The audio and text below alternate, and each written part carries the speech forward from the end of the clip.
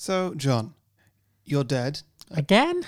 As always. Every week. It's Halloween. All right. So, you're dead at the hands of a sexually aggressive Harrison Ford. Well, there's worse ways to go. In what 3 ways do you haunt him? Okay, I would crash his helicopter. Okay. I would... Like into his house or something? Yeah, I would haunt the controls of his helicopter so he would crash it yet again. I mean, technically, I think it's more of a plane than a helicopter, but yeah. Okay, sure. Great. I would... Oh, no. Haunt the controls of it so it makes it look like he's just a bad pilot. Yeah, that was what I was getting at, yes. Oh, right, so he's I'm not giving him a get-out clause. It's okay. totally going to look like his fault. He's going to look like a doddery old man who can't stop crashing aircraft. I would haunt him in the form of a overexcited Star Wars fan day in, day out, just asking him questions about specific Star Wars lore that he wouldn't give a shit about. Did he shoot first? Yes, exactly. Just ask him that every day constantly. Yeah. And after I had killed him, after I'd caused him to have a fatal heart attack, I would drag him down to hell and make him suffer an eternity of endless celebrity interviews. Oh, God. Yeah, just an eternity on the interview circuit. Yeah, that works. Yeah. Poor Harrison Ford. Whatever did he do to deserve that? I don't know. It was your game. He killed me. That's what he did. Some films are fine just the way they are. Other films sometimes take it way too far. But really, how hard could it get? Let's go beyond the box set.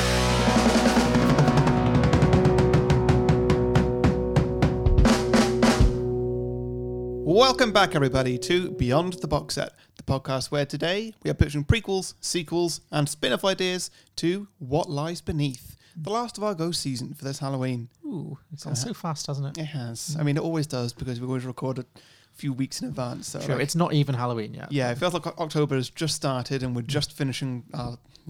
Whatever. Anyway, We're just about to get ready for Christmas. Woohoo!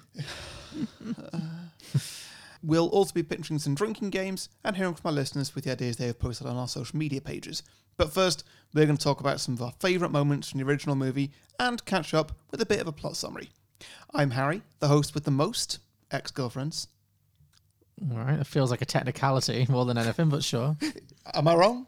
I mean, yeah, great. You've got 2. Yay! And joining me as always, the host with the most neglected pets is John Lucas. You've done that one before. I've done it all the time, but just specifically for this film, it kind of fits. I guess, sure. That dog did not get very much attention. No, we'll talk about it. We'll talk about Chekhov's dog. Yeah. Yeah, so What Lies Beneath? This was the Patreon pick, right? Yes, this was one of our patrons, Bryony, so thank you, Bryony. Good call. Yeah, what did you think? I thought this film was crazy. Crazy. Yes, Yeah. It is pretty mad. I really enjoyed it. Good, I'm glad, yeah. Yeah, it's all over the place in good and bad ways, and it's never boring. It's what you want from a horror movie, isn't it? Like, Yeah. it's just, it's a whole lot of madness. Yeah. I would say this is 2/3 of a really good movie. Sure. I think the first 45 minutes, when Michelle Pfeiffer thinks that her next door neighbor has murdered his wife, Yeah. great. Yeah. Lots of fun. Then I think the end, well, it is, it's in a silly way. It's a lot of fun. Yeah. And I think the last 45 minutes, when Harrison Ford, spoiler alert, goes full evil, is great fun and very tense. Great horror movie Yeah. fare. There is, unfortunately, 45 minutes in the middle where just nothing happens. Yeah, I'll give you that. Nothing happens. Yeah. Like, this film did not need to be 2 hours and 10 minutes. This is the epitome of a 90-minute movie. Oh, yeah. I don't know why they felt the need to make it as long as it did. Yeah. But on the whole, I really enjoyed it too. Yeah. You know what I really liked about this, and I don't think you would see it very much today? This is a horror movie entirely without young people. Yeah. It's just a middle-aged couple in a horror movie. Yeah.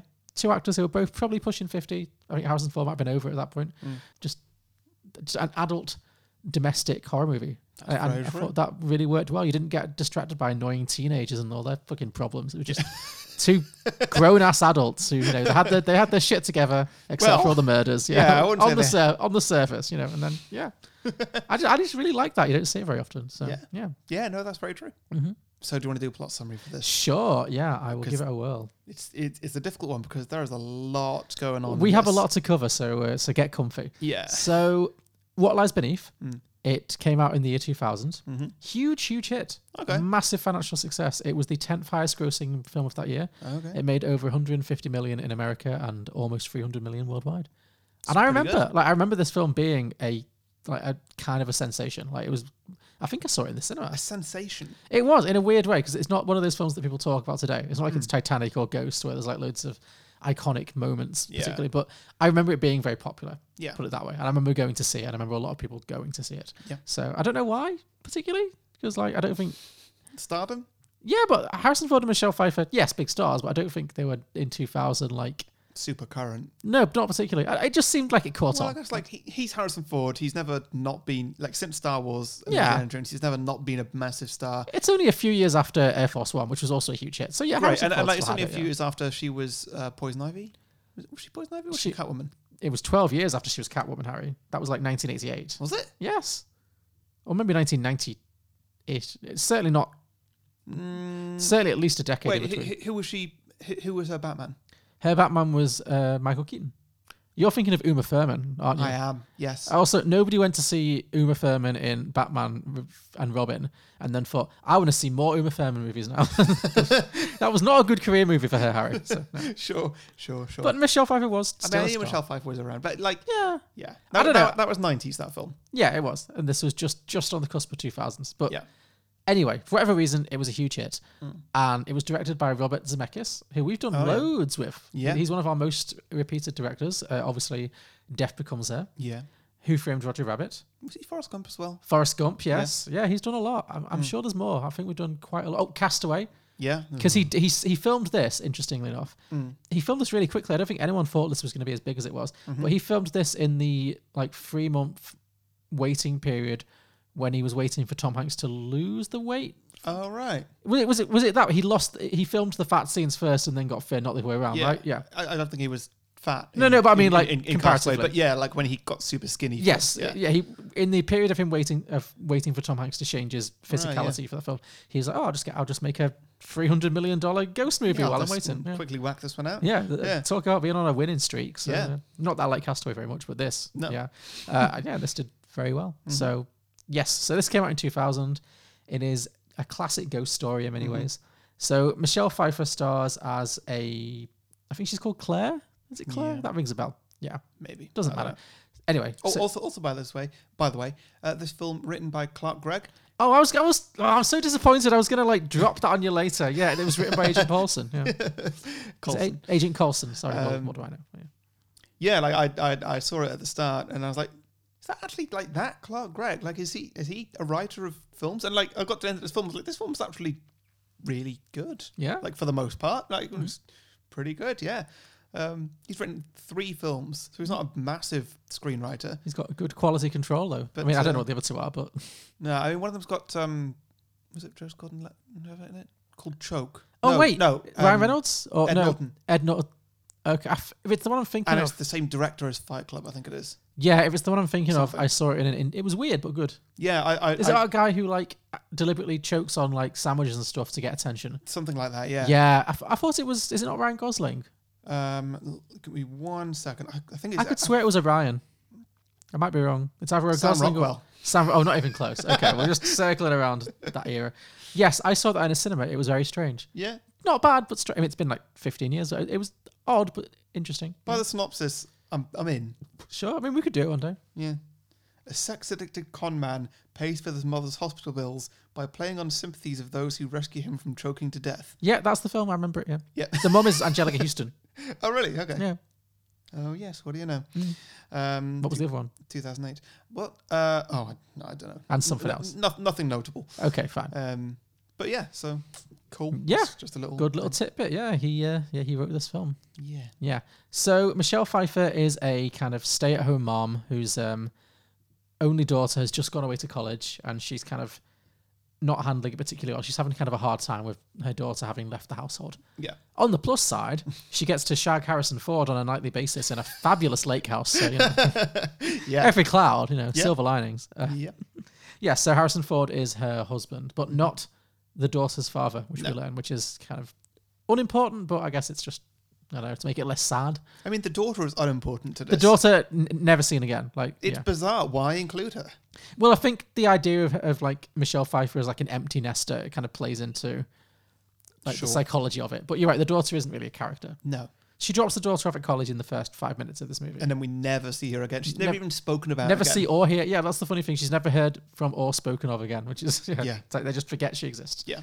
It's weird that, like, because Michelle Pfeiffer through this film is going through a lot. Like, from an outsider's point of view, she is literally going insane. Yeah. And she's going to a therapist, and even the therapist is like, whoa. I mean, we'll talk about the therapist and his terrible, terrible advice. Yeah, sure. All this is going on, and her daughter is just nowhere to be seen, nowhere to be heard from. Imagine if your mother... Harry, I hate to tell you, this is what people are like. This is what students are like. How do you know your mum didn't have a complete mental breakdown when you left home? Well, I kept in touch. Sure, yeah, the odd text, the odd phone call. Maybe she was putting on a brave face, you know? You don't know. Yeah, well, sure. But at least I was texting and phone calling. Sure. Well, I feel like there was nothing going on between these two. Okay, sure. Well, maybe they just weren't important scenes, but I get what you're saying. Yeah. Yes. Anyway, so Michelle Pfeiffer, she's a classic empty nester in her fabulous lake house, married to Harrison Ford, who is a world-renowned scientist, because they always are in these films. No one's just like a vet, you know? Yeah. I mean, I guess that's to justify the lake mansion, because their house was fabulous. But it was his dad's house. Yeah, true. Yeah, they could have inherited it. I don't know. It could have just been that he's from money. Well, the scientist part comes from, we find out quite early on that he is specializing in some kind of sedative that kind of makes rats conscious but paralyzed. Yeah. Which is one of the many giant Chekhov's guns this film just like drops and leaves for later. Is that what it was? All right, I didn't clock what was going on in the lab. I just sort of thought, just obscure science stuff. He's a scientist of science. No, there's a scene where you see them administering the same sedative that he gives to Michelle Pfeiffer at the end to the rats, and they're like, how long can they how long does that hold them? Oh, about 10, 20 minutes. Oh, can you do it on all mammals? Yes, even a human, theoretically. It's very Chekhov's gun. It's like, well, this is coming back, clearly. Not for the last time in this movie. But yes, so Michelle Pfeiffer is married to sedative scientist Harrison Ford. Her daughter has just gone off to college. She's having a hard time of it. But they seem like they're a happily married couple. They're very, very handsy, considering they seem to have been together for like 20 years. They just can't stop having sex. Well, they just got rid of the daughter, haven't they? True, it's like, woohoo. Yeah. But yes, so while she's dealing with her loneliness in this big old house, she becomes fixated on a pair of new neighbours who are a younger couple who seem to have a very kind of tempestuous relationship. She keeps seeing them out the windows having these quite dramatic fights on their driveway. But then at night, she also hears them having very loud and passionate sex, which leads to the scene where her and Harrison Ford try to compete, see if we can take him. I think are the words. I hate it. I just thought, poor everyone else on this street. Yeah. I mean, it doesn't seem like it's a busy street, considering their backyard is literally a lake. Yeah. But yeah, I don't like it. I just don't like to know that other people have sex. Sure, yeah, just keep it. Yeah. Keep it to yourselves. Yeah, please do.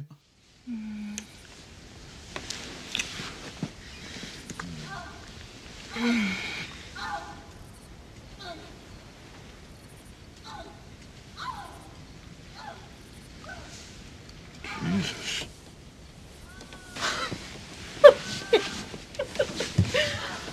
What is he doing to her? I guess they're making up.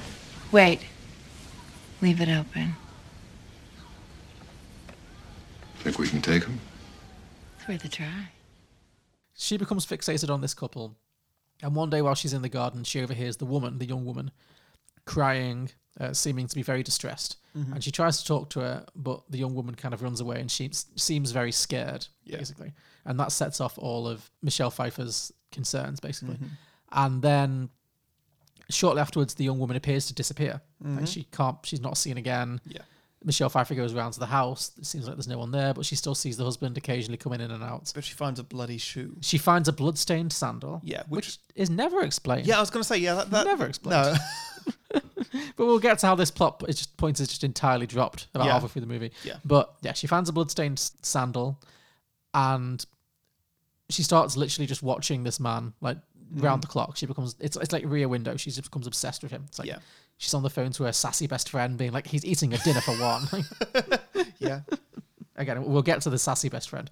That's one of the great sassy best friends. But there's a bit where she's watching him through binoculars from her own bedroom, and then he looks at her in that classic horror movie, like, oh my God, he's looking right at me. He must have seen me. How on earth did he see her? Yeah. Because if it was something like supernatural going on, which, you know, this film is implying because it's a ghost movie. We've hit it for ghost season, so there's got to be a ghost element to it. Sure. So I'm expecting something supernatural going on. There's nothing at all in that area. Mm-hmm. So how on earth did he just suddenly start looking at the exact place that she was in a darkened room? Looking Unless she through was being binoculars? very unsubtle and maybe like the lamplight was reflecting off their binoculars. I don't know. Maybe It's a stretch. yeah. I mean, it turns out to mean nothing. It It's signifies literally nothing. Yeah. It really got to me.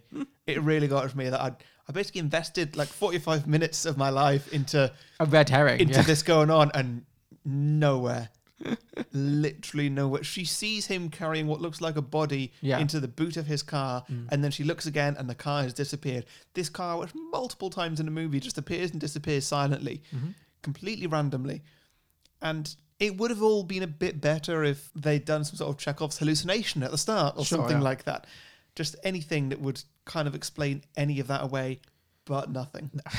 Absolutely nothing. It just went nowhere. That's what I mean. It's like this film is in like 3 distinct chapters, and yeah. But anyway, you're right. So she sees him apparently throwing a body-shaped bag in the back of this car, and then it disappears, and so she's really convinced that something really dirty has gone down. Yeah. Harrison Ford is very skeptical. He doesn't believe her. He thinks she's under too much stress, whatever. Stress from what? I know she does shit. She does shit all. Yeah. Just picking roses and She's got a very cushy life. Yeah. Well, it turns out she's had some kind of mysterious accident a year ago that no one really talks about. They kind of weaves in and out, this car accident. Yeah, that seemed to be like not in her memory at all. Yeah. And I was really wondering what was going on there, where that was going, where she didn't remember that like her husband died or whatever it was. Again, nowhere. No, that did go somewhere. Did it? Yeah, no, because that was her repressed memory. They keep mentioning that she had this car accident, and she's kind of like, oh yeah, I guess I did. Yeah. And then later on in the movie, the memory comes back that she's discovered her husband with the student girl, and then she was so upset that she drove off at high speed, and that's when she had the accident. Yeah. So they did go somewhere, really. Okay, sure. I think I was just expecting something a bit more, either, well, just connected or supernatural, or just something to do with like Harrison Ford has been drugging her this whole time, so that she forgot this time when whatever. Yeah. I think it's all just like playing around with her mental state to make you think, oh, is she crazy? Is she not? Like, because she can't remember this accident. So it's not quite a red herring, but it's kind of a slight mislead. Yeah. Anyway, so she becomes obsessed with this case. She's convinced this guy has killed his wife. As she kind of continues to investigate that, she also starts to experience paranormal activity in her own house. Yeah. So there's lots of the front door keeps blowing open, and pictures start falling off shelves, and she sees visions of a drowned woman in the lake. Yep. And the bathtub keeps mysteriously filling with water. Yeah, which is probably the main one. So she's having a bit of a hard time with all of this. It's starting to really freak her out, and she's convinced that there's been a murder. But Harrison Ford is like, no, you imagine anything. You need to calm down. He's not very sympathetic. No. And he actually suggests that she should see a therapist to deal with it. And so she goes to some kind of counselor, and they're having a session. And this therapist, she explains that, I've got a lot of anxiety. I don't sleep very well. And I think my house is haunted. I'm experiencing all of these paranormal things in the house. And this professional psychiatrist's advice is, I guess you should try and talk to the ghost. Yeah. She's like a Ouija board? He's like, yeah, like a Ouija board. Yeah. What professional therapist would give that as the advice? I don't know, because get a Ouija board and speak to the dead. That means that therapist full on believes in ghosts. Or he's saying, well, do it and nothing will happen, and then you're like, but I don't think that if anybody uses a Ouija board, nothing happens. They're then, oh, well, I guess ghosts aren't real then. No, true. I think if you've got to the point where I'm going to buy a Ouija board and, keep that with my Monopoly set. I mean, it really was a Fisher Price Ouija board. That did make me laugh. Where did you get it? Walmart. just literally between Monopoly and Guess Who. Ouija board by Fisher Price. Yeah, so I don't know. I think that just I checked out at that point. Like I checked back into the movie. Oh god, but, you came back. Yeah. But yeah, I think I checked out for the middle bit after the therapist basically said, "Yeah, just talk to the ghost." Like, yeah, come on. That they could have handled that transition a little bit better. No professional therapist worth their salt would advise a disturbed patient to get out a Ouija board. No. Yeah, but she does. She and her sassy best friend, who I loved, The Best Friend was one of my highlights of the movie. And I talk about Chekhov's guns. I was like convinced that The Best Friend was like, oh, she's going to die. Yeah, she's same, your classic same. best friend. She's your sassy best friend who gets murdered halfway through the movie to raise stakes. No, she lived. Nope, she did very well. Yeah, she lived. She wasn't in it as much as I would have liked, but she was a lot of fun. But this Ouija board scene, I had a great time with. So her and the best friend are like doing the Ouija board. They're in the bathroom. They're kneeling down. They've lit a candle. And I was just imagining the conversation that happened beforehand. When Michelle Pfeiffer calls up her best friend and just like, "Hey, Sally, so I'm having a problem with this ghost." And Sally's like, oh, "What are you on about now? What's this?" And I want to. I've got this Ouija board, and I want to communicate with the ghost, but I don't want to do it alone. Really don't want to do this with you right now. You're just too much. Just like, I'll bring wine. Okay, I'm there. I feel like best friend seemed up for it. She seemed like very like up for a good time. Yeah, I'm sure the wine helped, but certainly like I can imagine this being the kind of friend who'd be like, yeah, sure, why not? Like, I'm game because she didn't take it very seriously. Like there's lots of joking and laughing. Yeah. No, I really liked the best friend. She was. I wish that she was in it more. She was lots of fun, very charismatic. Yeah. They do the seance and they try and commune with the ghost. Sorry, I just remember my favourite line of the movie, which comes after this, which is, "I'm not crazy, I did a seance." Yeah. There's some great dialogue in this. But they do the Ouija board and initially nothing happens, as always is the case with Ouija board. It's like, oh, nothing's happening. Oh, let's laugh it off. And then, of course, the lights go out, the door creaks open, the candle dies. It's like, ooh, darkness, ooh. Yeah. The best friend's facial expressions in this moment. Did you clock it too? Yeah. It was so good. I can't do it on a podcast, but she literally was like... It was brilliant. A very campy face of shock. It was, yeah. She knew what movie she was in, this best friend. Oh, yeah. She was great. She had the wig, she had the dresses, she had the wine. More of her. So much more of her, yeah. More characters that were her. Yeah, exactly. Just bringing a bit of levity. Yeah. But anyway, so it looks like, we're going to get a ghostly moment, but then, of course, the fucking dog jumps in. Yeah. And then they all just forget anything ever happened. They just stop thinking about it. And it's like... Yep. And so, yeah, then the best friend leaves. It's like, don't tell my husband. Yeah. So, yeah. She's dead. Who's dead? You know damn well who's dead. Oh, this is your thing. Listen to me. He killed her and I'm not crazy. Jody and I had a seance in the bathroom and Jody and I, nothing happened, but when I went back there, she was there. She was. The seance doesn't really go according to plan, but she continues to experience these paranormal experiences and her relationship with Harrison Ford starts to disintegrate a little bit. He isn't taking her seriously and he accuses her of just like being desperate for attention and trying to distract from him at a very important moment in his career because he's got on this some kind of ill-defined study that he's working on that's very important to him, and he's like, are you trying to take this away from me? Blah, blah, blah, blah, blah. Yeah. Their relationship's not good at this point. But they end up at some event, I think some science university event. And by now she's like really wound up about the fact that her neighbor next door has killed her husband and all that stuff. Her wife, has killed his wife. She's really wound up by the idea that this neighbor next door has killed his wife. Yeah. And she sees the husband at this party and she very publicly just kind of screams in his face, "I know you killed your wife, you bastard." It's a lot. Like she really goes in. It's great. I love everybody else's reactions that are around. They all just stop walking past and just like, oh, okay. Yeah, it's I'm gonna stay here for a while. yeah. Everyone's like, grab more wine. This night just kicked off. This got good. Like, that would be totally how I would react in this moment. And then he's like, well, I didn't kill my wife. My wife is right here. Yeah. And then boom, Miranda Rosso from Lord of the Rings. Eowyn turns up. Oh, is that who It was Eowyn, yeah. I knew I recognised her. Yes, that's who it was. Yeah. Well done. Yeah. Michelle Pfeiffer is like, oh, that's embarrassing. I was like, Yeah. there's no coming back from that. Like, Yeah. And then that plot just disappears. It completely dies at that moment. Well- It's great. Like they do go to another party later on, and she sees them, and the husband has the best reaction ever, which is to pretend to strangle his wife. I loved that. That was such a dick move. Because it was so inappropriate, but also so funny. That at was the same hilarious. Time. You would, wouldn't you? Yeah. No, it's good. Well, Michelle Pfeiffer has like one scene with Miranda Otto after the big reveal where they're like in the garden, and then she's like, "So what was happening that day when you were crying and seemed really upset and scared of your husband?" And Miranda Otto's just like, "Well, I love him." Yeah. And it's like, okay, well that plot's over. Yeah. Bye, okay. And then they're at the party, and that's Yeah, it. sorry, but this film is not that anymore. No, yeah, we're moving on. We're into chapter 2. Yeah. And then we enter the slow middle of the movie when I really drifted out because nothing happened for quite some time. Yeah. So what did happen? Well, now that she's been confronted with the fact that she was delusional about the next door neighbor being murdered, she kind of accepts that maybe it's all in her head. So she's back at the therapist and she says, look, I think I'm suffering from a very extreme version of empty nest syndrome. And I think I'm just not handling the fact that my daughter's gone away. Yeah. And it's making me see things that aren't there. And I need to get help for that. So she seems to like she's taking a very mature, self-aware approach to it.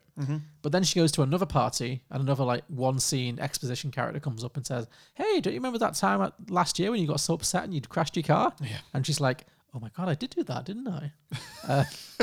And she unrepresses her repressed memory, which is that she, on the night that she had the car accident, she caught her husband, Harrison Ford, with a younger woman, a student. Yeah. And that's what caused her to drive away. Yeah. And so she confronts Harrison Ford and he admits that he did have an affair that caused her to have this car accident, but then because she'd forgotten about it, they just didn't talk about it ever again. And he hopes that he could like repair the relationship and he's very apologetic.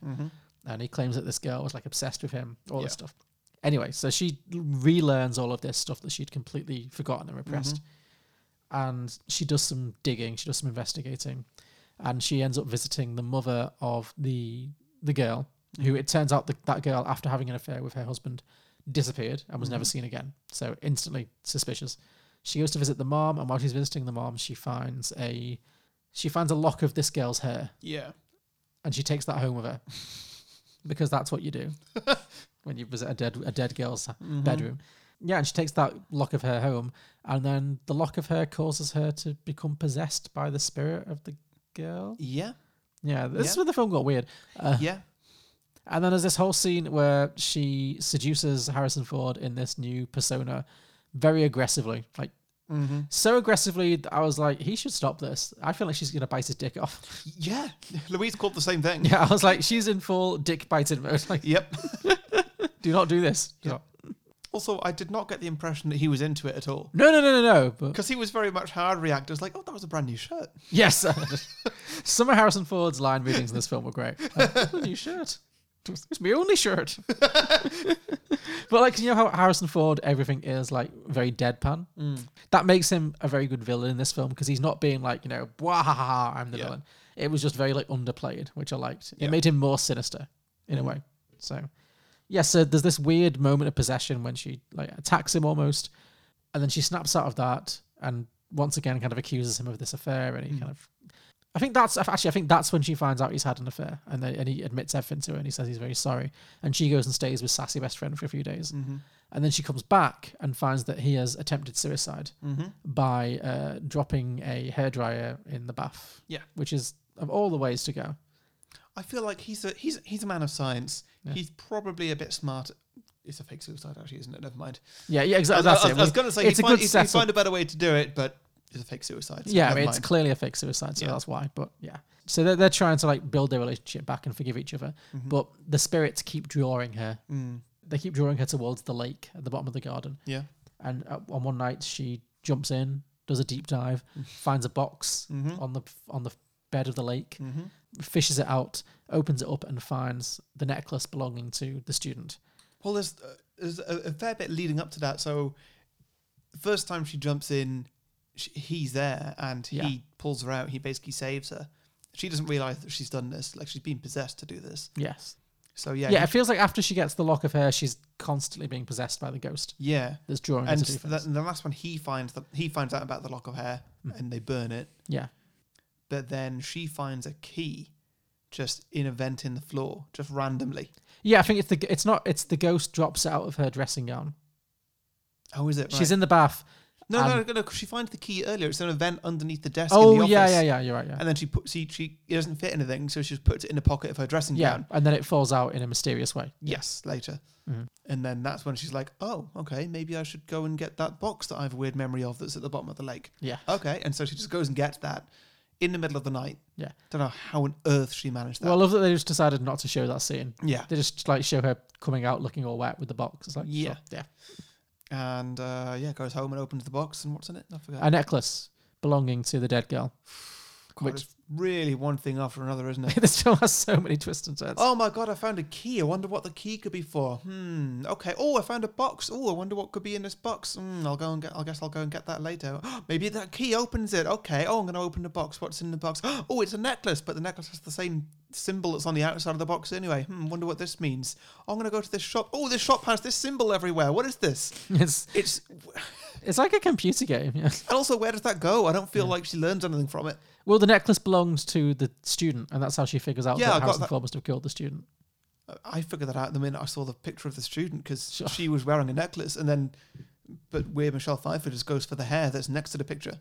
It didn't make any sense. Okay. Well, no, sense isn't a big part of this film, but Like the minute that I hear that there's a missing girl, I didn't even clock that girl was Harrison Ford's previous affair, even though apparently that was obvious. yeah. I was like, okay, well, Harrison Ford killed that girl. Like, it's very obvious. Well, you're watching in a movie. Like, she's in a movie, so she doesn't know. Yeah. Yeah, but I got that, like, 4 or 5 clues before she got it. Sure. Okay. No, you're right. I mean, this movie could have been condensed. It could very easily have been condensed. This middle part could have all gone, but whatever. We just had to suffer through this to get to the end, which is actually pretty good. Yeah. So she accuses Harrison Ford of murdering the girl, and Harrison Ford initially says that he didn't murder her, but she, after they had an affair, became obsessed with him. And he came home one day to find that she'd committed suicide in the house. And so rather than like ruin his career and his marriage and his whole life, he disposed of the body. Yeah. And he kind of begs for forgiveness. And Michelle Pfeiffer says, you need to tell the truth. You need to tell the truth. And she hands him the phone. And he appears to phone 911 and say, please send around the police because I need to talk about this disappeared girl. I've got information about where her body is. Yeah. And so then Michelle Pfeiffer goes upstairs. But it turns out Harrison Ford didn't call 911. He called 411. Which I think is like the equivalent if somebody here in the UK called the speaking clock. It's just like he's just saying all this stuff, but there's no one on the other end. Yeah. So yeah, and that's when Harrison Ford goes full psycho killer. Which Harrison Ford is a villain, not often seen, but I liked it in this. No, it worked. It worked. Yeah, he attacks her. Michelle I think Pfeiffer. it only worked because she was always on the back foot. Yeah, If she was a perfectly capable person in this, then I don't think it would have been that scary because it could have been just like, well, I'll just run away from you. yeah. It's like, I mean, there were moments, but well, like it's just because he very quickly gets the drop on her. Like the minute that he's revealed to be the villain, like the minute that she works out that he's the villain and he's not being truthful, yeah, he then chloroforms her. sure. Like the instant, and then from then on, she's constantly struggling to move. So Sure. yeah, But I think, again, this is why I think it's really good to have like middle-aged actors in this because they've been married for this is like her husband of like 20 years who's suddenly a psycho killer. Like, I think that adds to it more than just being some random guy. I thought during these scenes, I thought that the film was building towards, and I was disappointed that it didn't build up to the two of them crawling to try and get some object, Oh, okay. like trying to outcrawl each other. Oh, okay. Because she gets mostly paralyzed. He has a very bad injury to the head and neck, Yeah. and can't really move very much either. And I was like, okay, this is about to get really pathetic, and I can't wait. Yeah. And it never did. No, that would have been fun. I know what you mean. But I do think the end really picks up. I really like this whole sequence.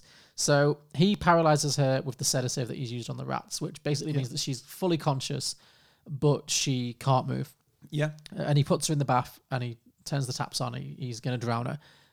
It's a bit of a Dr. Evil way to kill somebody. It's a very long walk. But I guess the idea is that he wants to make it look like a suicide. Like he wants it to look like she's drowned herself in the bath. Yeah. So, which, fair enough. So fine. And it is a great scene because then she can only really move her eyes. So it's kind of like the guy in the teddy bear in Midsommar. Yeah. It's just like, she knows what's Teddy happening. bear. Or in the bear. Fine. That was a real bear. It was a real bear, so yeah. So she's moving her eyes around and the water level is rising. Yeah. And he's just sat watching her drown, which is, very chilling. But then just near the last minute when it's coming up around her neck, he spots that the necklace belonging to the girl is around her neck. And he's like, well, better remove that because that's going to be very incriminating for me. So he kind of leans in to unclasp it. And while he's doing that, Michelle Pfeiffer transforms into the body of the dead girl. Yeah. The decomposed dead girl. Yeah. And It makes him jump. it makes him jump, yeah. I liked this. She may as well have gone boo. Yeah, I mean, there's a lot of boo moments in this film. Yeah. But, and I liked this as a way of taking down the villain. It wasn't like she stabs him through the heart or anything. It's like he literally just jumps and smashes his head. And I mean, he doesn't die right then, but it's close enough. Yeah. Yeah, so he jumps back, he slips, he smacks his head against the sink, Smashes a mirror. goes down like a sack of spuds. Yeah. He's fully out. And then we've just got a long, very tense sequence of Michelle Pfeiffer very slowly trying to like fight against this sedative while the water just gets higher and higher and it goes over her mouth, it goes over her nose. It's very well done. Like this is, I was genuinely, even having seen the movie years ago, I'd forgotten exactly what happened. I was very much like, shit. Like it's good. Yeah. It's very well played. Yeah. But yes, she manages just at the last minute to get enough control over her toes to pull the plug out, I think. Yeah. And as she regains consciousness, I guess, she manages to like fully drag herself out of the bath, but she finds that Harrison Ford isn't on the floor anymore. Classic, the villain's disappeared kind of thing. Then she looks over the banister and he's kind of managed to crawl his way downstairs, but he's passed out again. Yeah. Again, I like that. He seems to have gone downstairs and then turned around and then lay down. But I loved that because, again, and maybe it's just because they've got like middle-aged people playing villains, but he didn't ever become the invincible villain. You know, a lot of the time with horror movies, once they are discovered, suddenly they just can't die. Yeah. He's like a 55-year-old man who's had a massive blow to the head and lost a lot of blood, and he's passed out a few times. Like I liked that more. Yeah. He never felt like an invincible villain. Just, you know, I mean, a little bit towards the very end, but yeah, a bit. Yeah. He's still, you know, not to an unbelievable superhuman level. So he's now like passed out downstairs. She tries to sneak past him. She tries to get hold of There's a whole bit when she's trying to get hold of the phone. I'm just like, bitch, get out of the house. Yeah. Get out of the house. There's other phones. Yeah, like, there's a neighbour really close. That was a whole... Do you not remember the neighbour from the start of the movie? I thought this would be a great moment to reintroduce Miranda Otto. Yeah, just knock on her door. Yeah. But no. But she does eventually leave the phone because he twitches and then she just runs out. I was like, finally. Yeah. She jumps in the car, but he obviously chases her, manages to get into the back of the car. How on earth? Well, it's a big car. No. How on earth he managed to chase her? Like she wasn't super slow getting in that car. She got to the wrong car. I know she went to the wrong car initially. Firstly, how do you go to the wrong car? I know. That's not it's a stressful moment. But then, like last she saw him, he was lying down, passed out in his own blood. Yeah, from his head. No, I mean this moment stretches it a little bit. But yeah.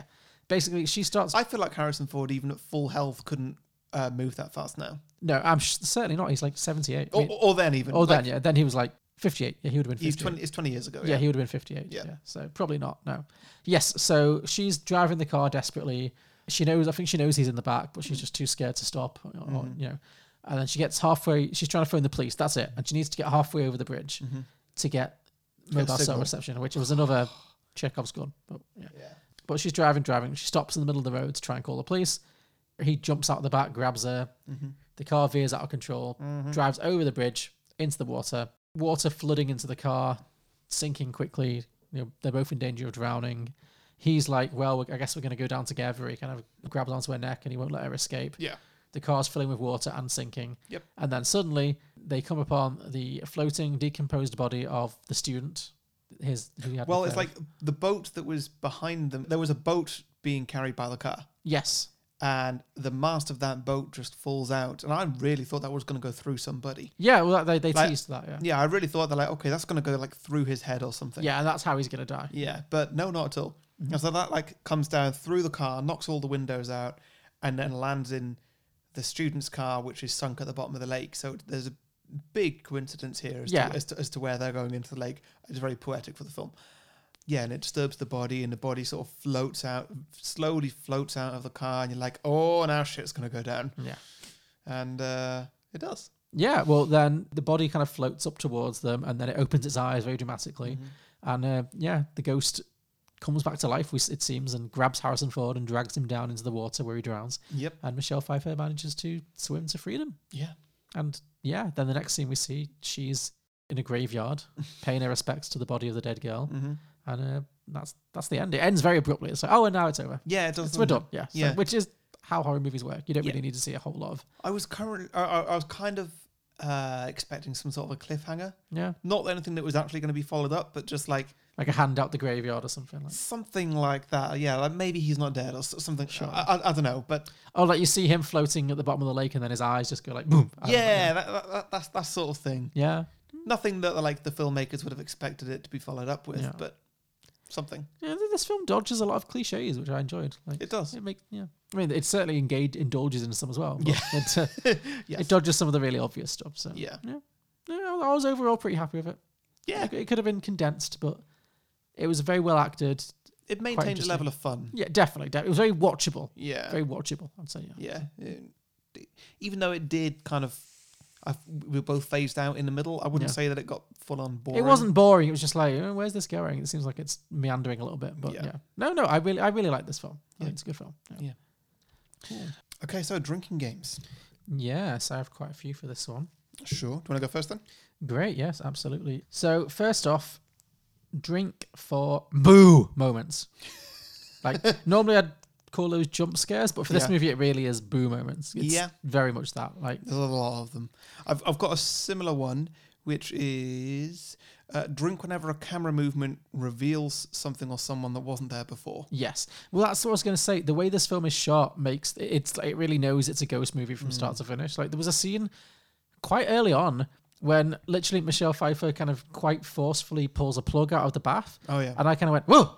And then I was like, what did I just jump at? She literally just like emptied a bath. Like, it's just the way it's shot makes you think, oh, because the music and the angles, it's just all like very like, whoop, whoop, whoop. So, Yeah. yeah, There's a lot of times when like somebody is just taken up like the left half of the screen, for example, and the right half of the screen, there's just not really anything going on. yeah, a lot of foregrounding. And yeah. like you're just kind of like something's about to appear there, and it doesn't always. Yeah. Like in fact, it rarely does in the times where this happens in this film, and they really are just kind of building that tension by telling you that something's about to make you jump, but it doesn't always actually make you jump. Yeah, but I think that's in many ways that's better because Yeah. it really unsettles you because sometimes it happens and sometimes it's just nothing. It's just a scene. Yeah. So Yeah. I enjoyed that.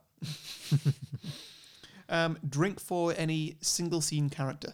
Oh yeah, I had this too. Drink every time a supporting character pops up purely to deliver exposition. Yeah. I loved that about this. There's a lot of that. in So this. many people just crop up like to, oh, hey, remember that time when your husband died, or when this happened, when you had that car accident, or Yeah. so many. There's a lot of random people at parties. Yes, and yeah, obscure daughters and stuff like that. very much so. Yeah. Yeah. Okay. Drink every time Michelle Pfeiffer peers over a fence Okay, yeah. and or cuts herself. I was about to say, yeah, whenever she hurts herself as well, which is, it's in such a way in this that I assumed it was foreshadowing something, Yeah. but nothing came of it. Not really. No, it's just she seems to constantly just be like, ow, ow. Like multiple times, she peers over a fence and then cuts herself on the way down. Yeah. And I don't know what that was for. I don't know what that added. Also, drink whenever the dog is the smartest person in the room. Yeah, I had that dog he's part of my drinking game on Chekhov's guns because he was Chekhov's dog. I Yeah. think because I really thought he was going to play a major role in this film. Yeah, again, yeah. Yeah, he really comes and goes. Like there was a time when she was standing at the end of the pier, just sort of looking out into nothingness, and it's all very eerie, and you feel like something's just about to happen, and the camera slowly pans round to show like the rest of the pier behind her. You're like, oh my god, what's going to be standing behind her? Yeah. And it's just the dog is there, and like the dog barks at something off to the side. And that's it. I thought the dog was possessed. Yeah. I thought, oh my god, is this dog going to get up and speak, or like, what's about to happen here? Is the dog going to attack? I really thought the dog was going to attack her, but no. The dog like barks once and then just runs home. Yeah. Like, oh, well, that was nothing. Well, Thanks. when Harrison Ford is going full evil and he is drowning Michelle Pfeiffer, Yeah. the dog jumps up on the bath and like looks at them both and goes like, ruff, ruff, Yeah. this looks weird. And then I was like, oh great, so the dog's going to save Michelle Pfeiffer. Yeah. There's going to be a big climactic fight. Or Harrison Ford's going to kill the dog and become a real villain. Sure, yeah, but I was more like, okay, there's going to be a climactic fight between the two of them. It's going to look like Harrison Ford's got the upper hand, and then the dog is going to jump in at the last minute, savage Harrison Ford, Yeah. save Michelle Pfeiffer. Yeah. No, that dog does fuck all. Yeah. It's fucking useless. Like, That dog's like, where's my attention? yeah, which is probably, again, true to life about what a dog would be like in that scenario, but Yeah. it amazed me how the dog really came and went. Like in the scenes when the dog's not directly on screen, that dog is not in the house. No. There's no question. That dog is not in the house. Like, No. no dogs are that quiet. You know, you can't have a spooky ghost movie haunted house with a big dog because that dog is always going to make its presence known. Like, Yeah. it does that in the Ouija scene, obviously. Well, doesn't the dog actually leave for a bit? Isn't that actually a thing where the dog just runs off and doesn't Michelle Pfeiffer say something about it? Just like, I've not seen the dog for a while, and then it just appears. Maybe it was like a line of exposition. I don't know, but I mean, Maybe it was again with the writers, just like, guys, We the need to dog, get rid of the dog. the dog should have been barking at this point. What do we do? Yeah. Oh, let's say the dog was lost for a while. yeah, But it came back. they didn't really go deep into it. They didn't make the dog disappearing any No. kind of plot line. So. But yeah, I just thought, if you live in a house with a dog, that dog, you always know where that dog is exactly because it will never leave you alone. Yeah. So, Yeah. My last one is drink for Chekhov guns. Yep. There are so many Chekhov guns in this movie. It really made me laugh. Like, they don't all get fired. No, some of them stay unloaded. Yeah, but it's like it's Chekhov's artillery. It's, so you've got the sedative when we find out Harrison Ford is a sedative doctor and he's like paralyzing all these rats. Yeah. You've got the dog. I think the dog counts definitely. Oh yeah. My favourite one is quite early on in the movie when they're driving and they're having this very inorganic conversation about, you can't get signal to you on the centre of the bridge. Oh, God. Why can't you phone them up? Because we're not on the centre of the bridge yet. You can't get signal to you on the centre of the bridge. Well, wait till you get the centre. Look, we're at the centre. Now we have full signal. I'll phone them now. It's like... Was mobile data that bad? Yes, but the point is that Mobile it's clearly just to set up the final chase. Oh, yeah. But it was so inorganic, like dialogue that nobody in their right mind would ever say. Like, What are you saying? That he murdered his wife? Is that so ridiculous? She was terrified, and now she doesn't answer the door, but her car is sitting in the garage. Maybe she was out, or in bed with the flu, or maybe she was abducted by aliens, for all we know. Restaurant, let them know we're running late. No, we're not at the center of the bridge. You can't get service until we're at the center of the bridge. I know we're not at the center of the bridge. There. See? Well, that's a relief. You got any more? no, I'm done. Okay. Well, if you've enjoyed all these drinking games, and if you enjoyed our chat so far, and if you're expecting that you're going to enjoy the sequel pitches that we've got prepared, then please do consider subscribing to patreon.com/beyondtheboxset, where you can get more of all of that because we do extended versions of the main show. You can get more drinking games, more sequel pitches, a little bit more chat about the movie, more listener submissions, just more bang for your buck, basically. We also do bonus episodes. We do a 30-second advert slot on the main show. You can advertise whatever you want, your own podcast, your own business, whatever you feel like. You also get access to our exclusive Facebook group. And I feel like there's one more thing. Oh, yes. Every month, including today, we do a Patreon episode where a random Patreon member gets to pick the episode for us. You can guess if you want to, but you don't have to. Yeah. So go to patreon.com/beyondtheboxset and subscribe for as much or as little as you want. Let's see, Alex. What do you think of Jaws, which is at 97% Rotten Tomatoes? I find it to be anti-shark propaganda. What do you feel about the Entourage movie, which is at a meager 33%? I think they finally got Hollywood right. How about It Follows, 97%? Worse than your parents giving you the sex is evil talk. How do you feel about Juno, which is at 94%? That would be a movie that celebrates a teenage homewrecker. How about Bewitched at 25%? Best television adaptation ever put to film. How do you feel about American Hustle at a towering 93%? Overwrought awards bait. Righteous Kill, 19%. The movie that Michael Mann wishes he had made when he created Heat. Sounds about right. I'm Julio. I'm Alex, and we are the Contrarians. As you can tell, our thing is that we rage against the Rotten Tomatoes machine. Regardless of what we really feel. Find us on Apple Podcasts, SoundCloud, Stitcher, TuneIn, Facebook, Twitter, we're everywhere.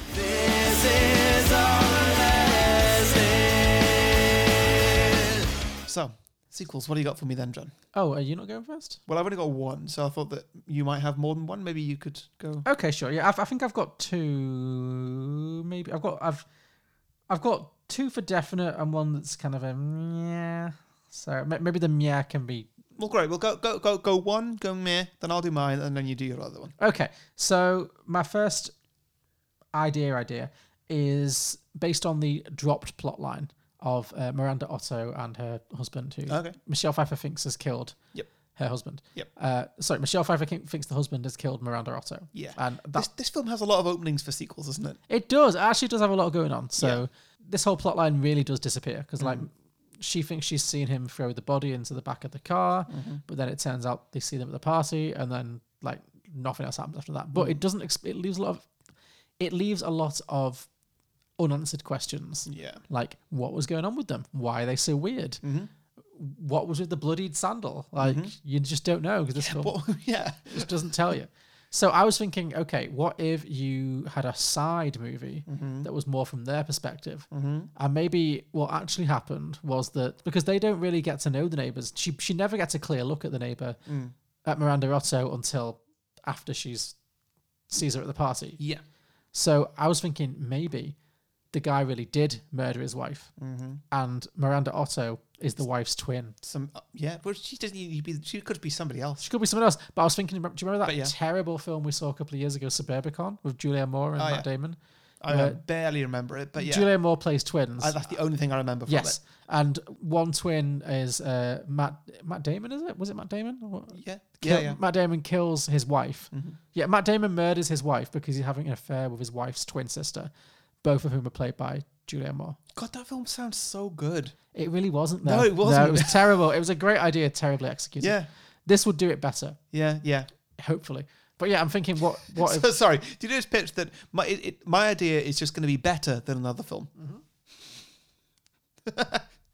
I'm a better director than Steven Soderbergh or whoever it was. It was George Clooney. It's literally all I've got for this, but yeah. But yeah, I was just thinking maybe it's from the perspective of the husband. And then, he's having an affair with his wife's twin sister. And between the two of them, they are plotting to bump off the wife. And maybe the wife is very... Right, yeah. Yeah, and maybe the wife is like very emotionally unstable because she seemed to be in this movie. Yeah. And yeah, so they're planning to bump her off so that they can stay together. But they move into this new neighborhood before the murder. Before this happens, they move into this new neighborhood. And the next door neighbor is this very kind of brittle-seeming, waspy lady, Michelle Pfeiffer. Waspy. That's such a good description from Michelle Pfeiffer. Yeah, she's very waspy.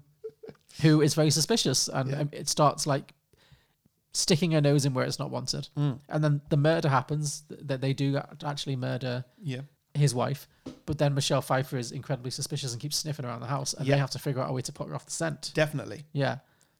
So then they have to start living together as husband and wife and going to all these parties just so they can be like, hey, look, I didn't kill my wife. My wife's right here. Well, I think that as well as that, they should be making efforts to try and make Michelle Pfeiffer look like she's going insane. Yes. So they start, maybe they're actually part of this. Maybe they're actually, they're not like actively working with Harrison Ford. They have no idea what his whole deal is. Yeah.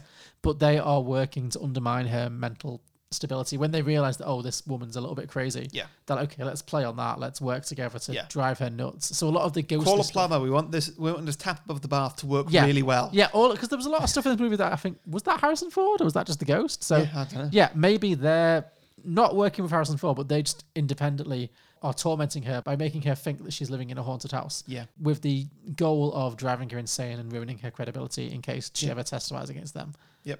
And then it's a whole movie from the perspective of the murderers while they're trying to put this woman who suspects them on the wrong track. Then she ends up killing her husband, Harrison Ford. Oh, what if the...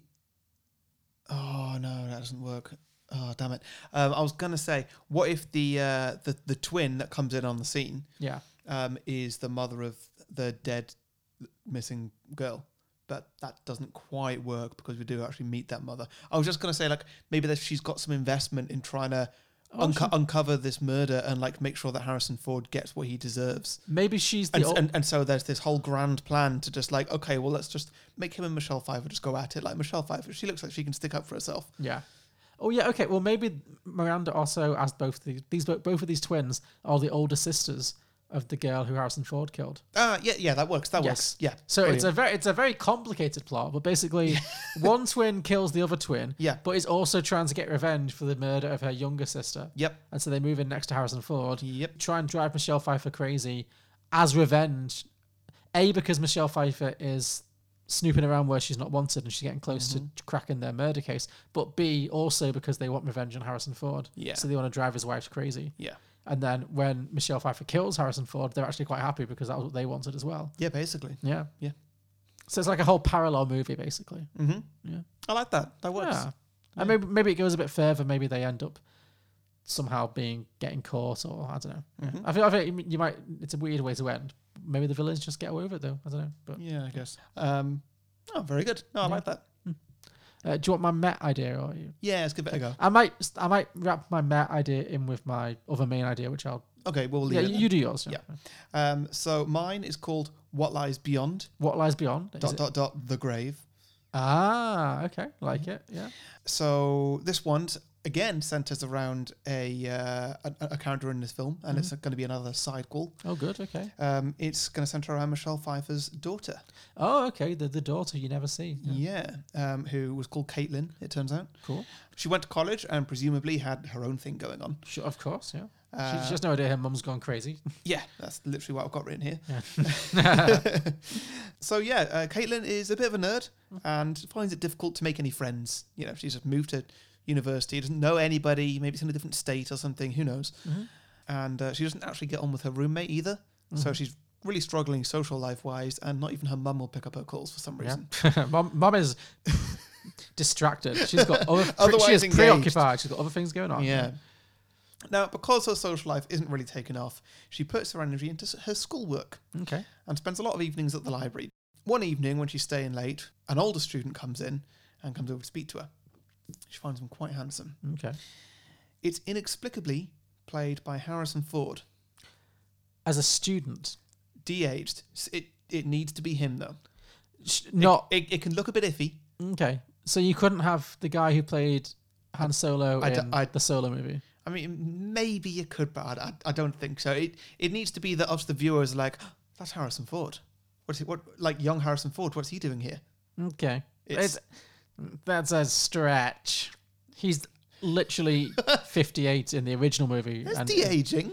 I mean, it's a huge... I mean, can you imagine if they de-aged Robert De Niro and put him in a rom-com with, like, They Selena Gomez? They literally de-aged Robert De Niro loads for The Irishman. Yeah, but not so much that he was, like, 20 and in a rom-com. He was, like... Was he? He was supposed to be, like, 20 or 30 or something. Yeah, in that case, that did not take. in the bottom of The Irishman. Yeah, it was a bit off, but yeah. Okay, no, fine. Okay, well, I'll go with this. Fine. But anyway, yeah, let's just... Yeah. Okay. Because she finds him handsome, she doesn't notice the similarities to her stepdad. Sure. Yeah. Who she doesn't realise is actually dead by this point, because this is maybe a few days into... Oh, being wow, at uni. okay. You can see where I'm going with this, right? Yeah, so she doesn't realise... So is it the ghost of her... It is the ghost dead of her stepdad, It's the ghost yeah. of her stepdad. Wow, okay. And is this him, like, coming back from the afterlife to seduce her as revenge on Michelle Pfeiffer for killing him? Yeah, basically. I've not really got very much here, but yeah, that's pretty much where I was going with this. Okay. Let's just see what else I got written here. Yeah, I like how it's as much of a surprise to you as to anyone else. So. What did I write? Yeah, so after they have a bit of conversation in the library, he has to go for whatever reason. He's got plans. I don't know. But she didn't catch his name. And so she goes and she asks the librarian or something, who was that person? And apparently he didn't check in. No idea. Oh, it's a mysterious relationship where, like, nobody else sees him apart from her. Yeah. They're always meeting alone. Yeah, Okay, that sort of thing. Where does that go? Okay, so yeah, so she's feeling very lonely. She's isolated from the other students. Yep. And this guy's like a real, almost like a knight in shining armor, like just her most vulnerable moment. Exactly, He just yeah. comes out of nowhere, and they have this like very steamy, romance. Yeah. There's something familiar and comforting about him, but she can't quite place it. Yes, and there's definitely something off as well. Something just a bit off. Ultimately, I don't really know where this is, what the end game of this is. I think that probably she's going to start up a bit of a relationship with him, and eventually, like, maybe it comes to Christmas or whatever, she's going to take him home to go meet her parents. It's awkward. Well, maybe he's playing like a long game to try and like frame Michelle Pfeiffer. Yeah. And so he wants to use the daughter to kind of drive the mum insane, or to like make the mom look more insane. So maybe like Caitlin does take him home to go and meet Michelle Pfeiffer and just be like, hey, mum, I've got this new boyfriend. What do you think? And Michelle Pfeiffer doesn't really want to say anything right away. But she sees it. Yeah, but she sees sees it. The younger man that she once dated, but when they were both young. So, yeah, but Michelle Pfeiffer's like, well, it'd be too crazy of me to say like, hey, this looks like the 20-year-old version of like my murderous ex-husband. Yeah. Okay. Here's the thing. Maybe it's not a ghost. Yep. Maybe Harrison Ford had a secret son, who can also be played by Harrison Ford. Okay. De-aged, but yeah, and this because it seems like he was a bit of a lying character before he got with Michelle Pfeiffer. He had this son, or he had this son from another affair he had in a different. The son actually works. Yeah. Yeah, and so it actually turns out this guy who looks suspiciously like her stepfather is in fact her stepfather's illegitimate child, who all he knows is that his father was murdered by his crazy bitch wife. Yeah. And so he's seducing the daughter to try and worm his way into the family so he can Get the destroy house them back. all. Yeah, and get his inheritance back. I was thinking, because like that house was a big thing. It was a big plot point in this movie. Yes, it was. And That it's house. a beautiful house. And Yeah. if he thinks, well, that belonged to my grandfather. And it was because it was Harrison Ford's father Yeah. who owned the house, not Michelle Pfeiffer's father. She only got it through marriage. And this daughter was never Harrison Ford's Yeah. kid. It was his stepkid. Yeah. So, yeah, maybe he feels like it's his birthright because he is actually a blood relation of Harrison Ford and Harrison Okay, Ford's yeah. father. Yeah. So, yeah, Michelle Pfeiffer sees him as like, well, he looks very much like my recently deceased murderous psychopathic husband, Yeah. but that seems kind of crazy, so I'm not going to go there. Yeah. And then a lot of crazy shit starts happening to the mother and the daughter. And it turns out that he has been orchestrating the whole thing to try and kill them both off so that he can then inherit the house. Yeah. Yeah, No, I like I like that. Do you think that we then see from his point of view how he orchestrates things that makes it look like they're being haunted by a ghost? Sure, absolutely, yeah. I would love to watch that. Yes. I think that would just be really fun. It's very pranky, yeah. Yeah. Also, yeah. Again, lots of there's a lot of bathtubs and somebody turns around and then he just from behind a shelf just like pokes a picture off or Yes, something, yeah, and yeah. then he's just like, oh, just hide. yeah, he's fully Home Aloneing it. Yeah. Yeah, I think there's definitely something there for Yep. sure. Yeah. It's just all about the inheritance. Yes, definitely. That's always money's always a good motivator. Money's always a good for horror motivator movies. for Yeah. killers, definitely. Yeah. Yeah. Cool. So Money that and was revenge. so that was What Lies Beyond. What lies beyond? The grave. Okay, sure. Maybe beyond the family tree. Now that we've changed it, but Could do, yeah. yeah. Okay, so I have one more, but also I have my Met one, which I might try and wrap into my main one. Was it's mentioned briefly in a exposition scene, one of many, that Michelle Pfeiffer, before she was with Harrison Ford, she was in a relationship with a musician who died, who Right, is yeah. presumably the father of the daughter. Yeah. So I'm thinking Yeah, maybe I forgot about that daughter. yeah. How could you forget? How could you forget? So perhaps after the events of the original, or at some point, Michelle Pfeiffer starts getting haunted again by the ghost of her dead rock star husband. Yeah. So Rockstar husband. yeah, because he was a musician. So I right, mean, he okay. could have been a cello player. I don't know, but I'm just assuming rock star. Yeah, I assumed it was more of a classical thing, but if you want to make him Sting or whatever, then I'm thinking it's funny with his Sting. Okay, Yeah, cool. but yeah, so like she's walking around the house and she's just hearing like I don't know guitar solos on the wind and Yeah. stuff. And yeah, Roxanne. exactly. Yeah. Everywhere she goes, she just hears stuff like Yeah. that. Yeah. So that was good. You went very high then. I've never heard you sing like that before. Thank you. But yeah, I, that's all I really had. Just that it's like a rock star haunting Michelle Pfeiffer. Okay. Which Rockstar? Do you want to go Sting, or do you want to go somebody Could be a bit more someone like Sting. a bit more spooky, like Ozzy Osbourne or something? I don't want to make it cartoonish. Okay. No, I think someone like Sting will be funny because he has that whole song about stalking. You know, Oh, of everywhere course. you go. Yeah. Yeah. She's hearing that on the wind as well. Yeah. Yeah. So it's a spooky possessive Sting type. Yeah. Yeah. I think Sting. Yeah, Sting will be a good murderous ex-boyfriend. Ghost kind of thing. Yeah. Yeah. That's Yeah. all I have for that. Okay. That's literally it. He just gives her lots of messages in bottles. Exactly. She's on the lake, and then a message washes up, and she's on the lake, and then a message in a bottle Yeah. hits the shore. She opens it. And it's like, I know what you did. Like it's all that. All of it. All the Sting hits. Anything else we can tie in there? I was thinking, like, yeah, is it set in New York? Was he an Englishman in New York? Yeah, I was trying to think about that one. That's a difficult one to Desert Rose. I don't add know. in. So many Sting songs. Wait a minute. Let me just have a quick browse of the best of. There might be a The best of Sting. what? I've always got it ready. I know you do. You're so middle of the road. Can't stand losing you. I don't know that one very well. No. Okay. If you love somebody, set them free. There you go. There you go. Yeah, by drowning them in a lake. Yeah. Don't stand so close to me. You're making me cold with all your ghost Yes, energy. there you go. Maybe Sting actually is a ghost. So lonely. Yep. Because I'm dead. Yeah. I'm dead. Yeah. So It all there's definitely. comes together. Yeah. Okay, that Yeah. had more meat on the bones than I thought. Okay, that was literally all I had. But yeah. But my main one, my final one, my Okay. biggest idea. Okay. So my final one is the idea is that it's an actual sequel. So it's 20 years later. So you know, present day Michelle Pfeiffer. Yeah. So she's been living as kind of a widow ever since Harrison Ford died. But she still had her daughter, obviously. But maybe her and her daughter drifted apart a little bit over the years. Her daughter went to university, kind of had a rough life. Maybe she went off the rails a little bit off the tracks, and became a bit of a wild child. Anyway, In this film, 20 years later, her daughter actually passes away. Yeah. Doesn't matter how, just something happens. She dies. Yeah. But it turns out before she died, she had her own infant daughter. So Michelle Pfeiffer is now a grandmother. Mm-hmm. And so, as the only blood relative, she inherits this child Mm-hmm. to raise, to like look after. And yeah, so maybe she's not. Maybe it's like the first she's heard from her daughter in years. Maybe her daughter literally disappeared, went out on the road, properly dropped off the radar. They properly became estranged, and then she gets the terrible news that her daughter has died, and she's devastated. But she hasn't spoken to her in years, so it's kind of weird. Yeah. But at this moment, she also learns that her daughter actually had a child of her own like 5 years ago, Right, and now she's got this granddaughter that she never knew, but because she's the closest living relative, she gets immediate custody of this granddaughter. How old is the granddaughter? Like 5 years old. Right. Very, like young, I'm thinking toddler, like, because that's the best age for a horror movie. Like, I'm thinking like creepy toddler. Something. Oh, right. Okay. I'm going for creepy toddler. Okay. Cool. Yeah. So she like really dotes on this little girl. She tries to like do all the things right that she maybe feels like she did wrong with her own daughter, and she's putting a lot of emotion into this relationship. Yeah. And they're still in the fabulous lake house, basically. Great.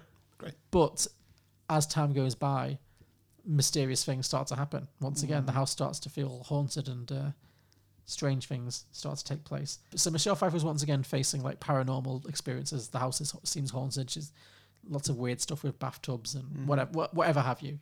But basically what I'm thinking is, so Michelle Pfeiffer is now paranoid and wondering whether her own dead daughter is trying to reach her from beyond the grave and get revenge Yeah. for maybe like stealing her child or something. Whereas in the first film, she's haunted by the idea that her daughter's left and gone away, and she's like an empty nester.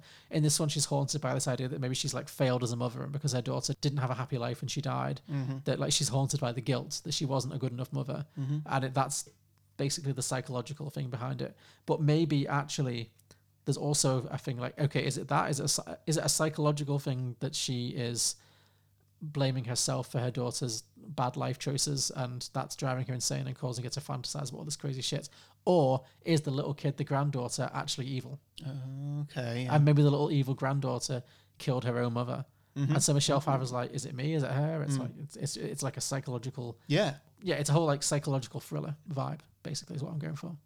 Okay. Yeah. Okay. And that's all I had, but I thought that could be like quite a good tense. And I don't know what the answer is, whether it is the kid or whether it's just like her own guilt manifesting. But I'd like to keep it open. yeah, I think. like it's just like, I don't know how you could do it, but get to the end of the movie and you just still not, don't know. not have that answered and just leave that completely up to the audience. Yeah.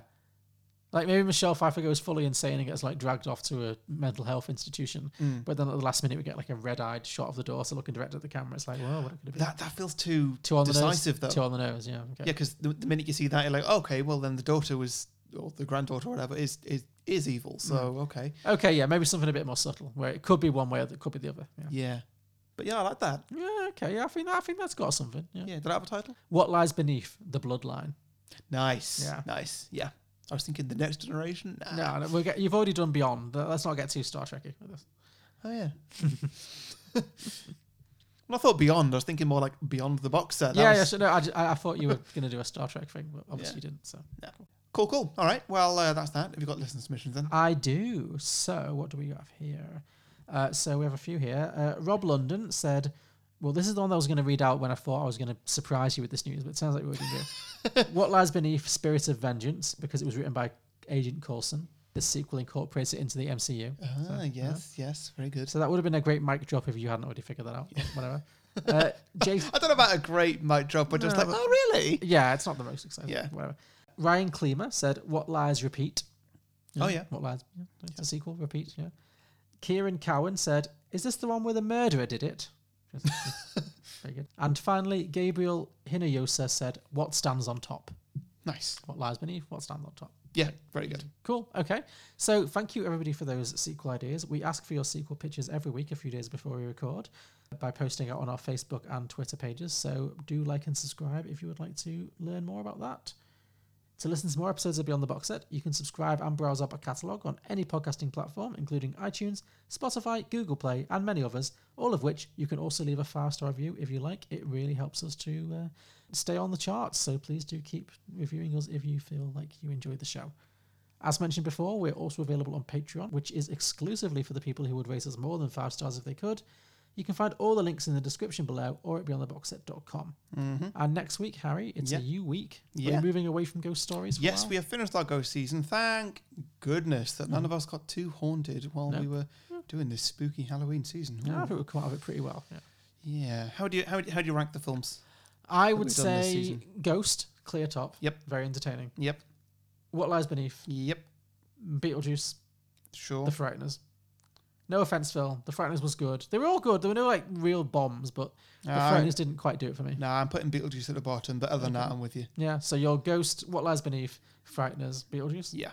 Cool. Yeah. Yeah. Nah. The Frighteners, I feel like it had something going for it.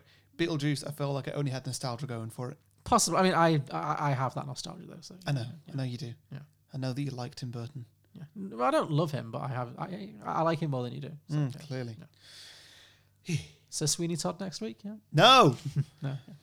Veto on all Tim Burton films forever. Okay. Well, what are we doing then? Okay, so we're doing a film that has a very good cast. Okay. I'm going to read out some of the cast members and see if you can guess what the film is. Okay. I don't think you will. Okay.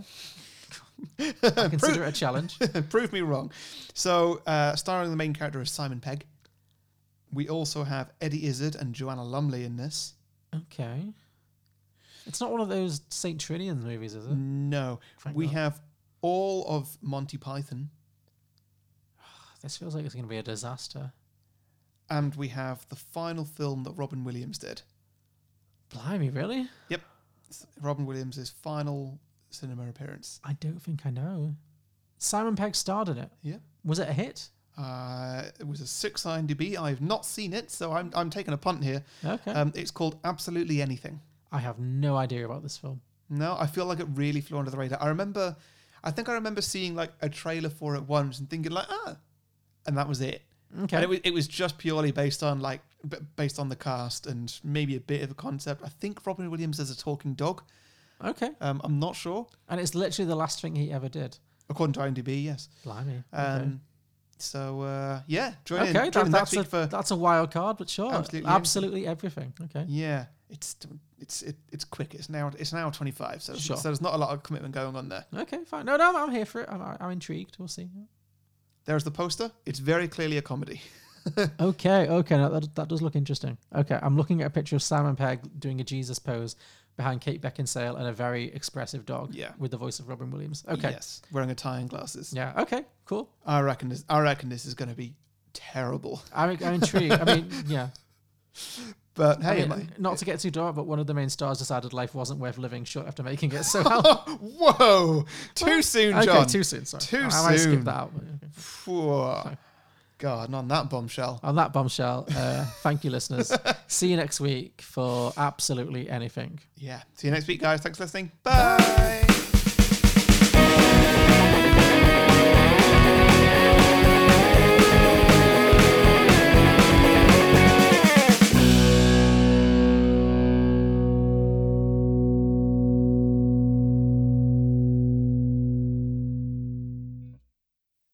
He killed her and I'm not crazy.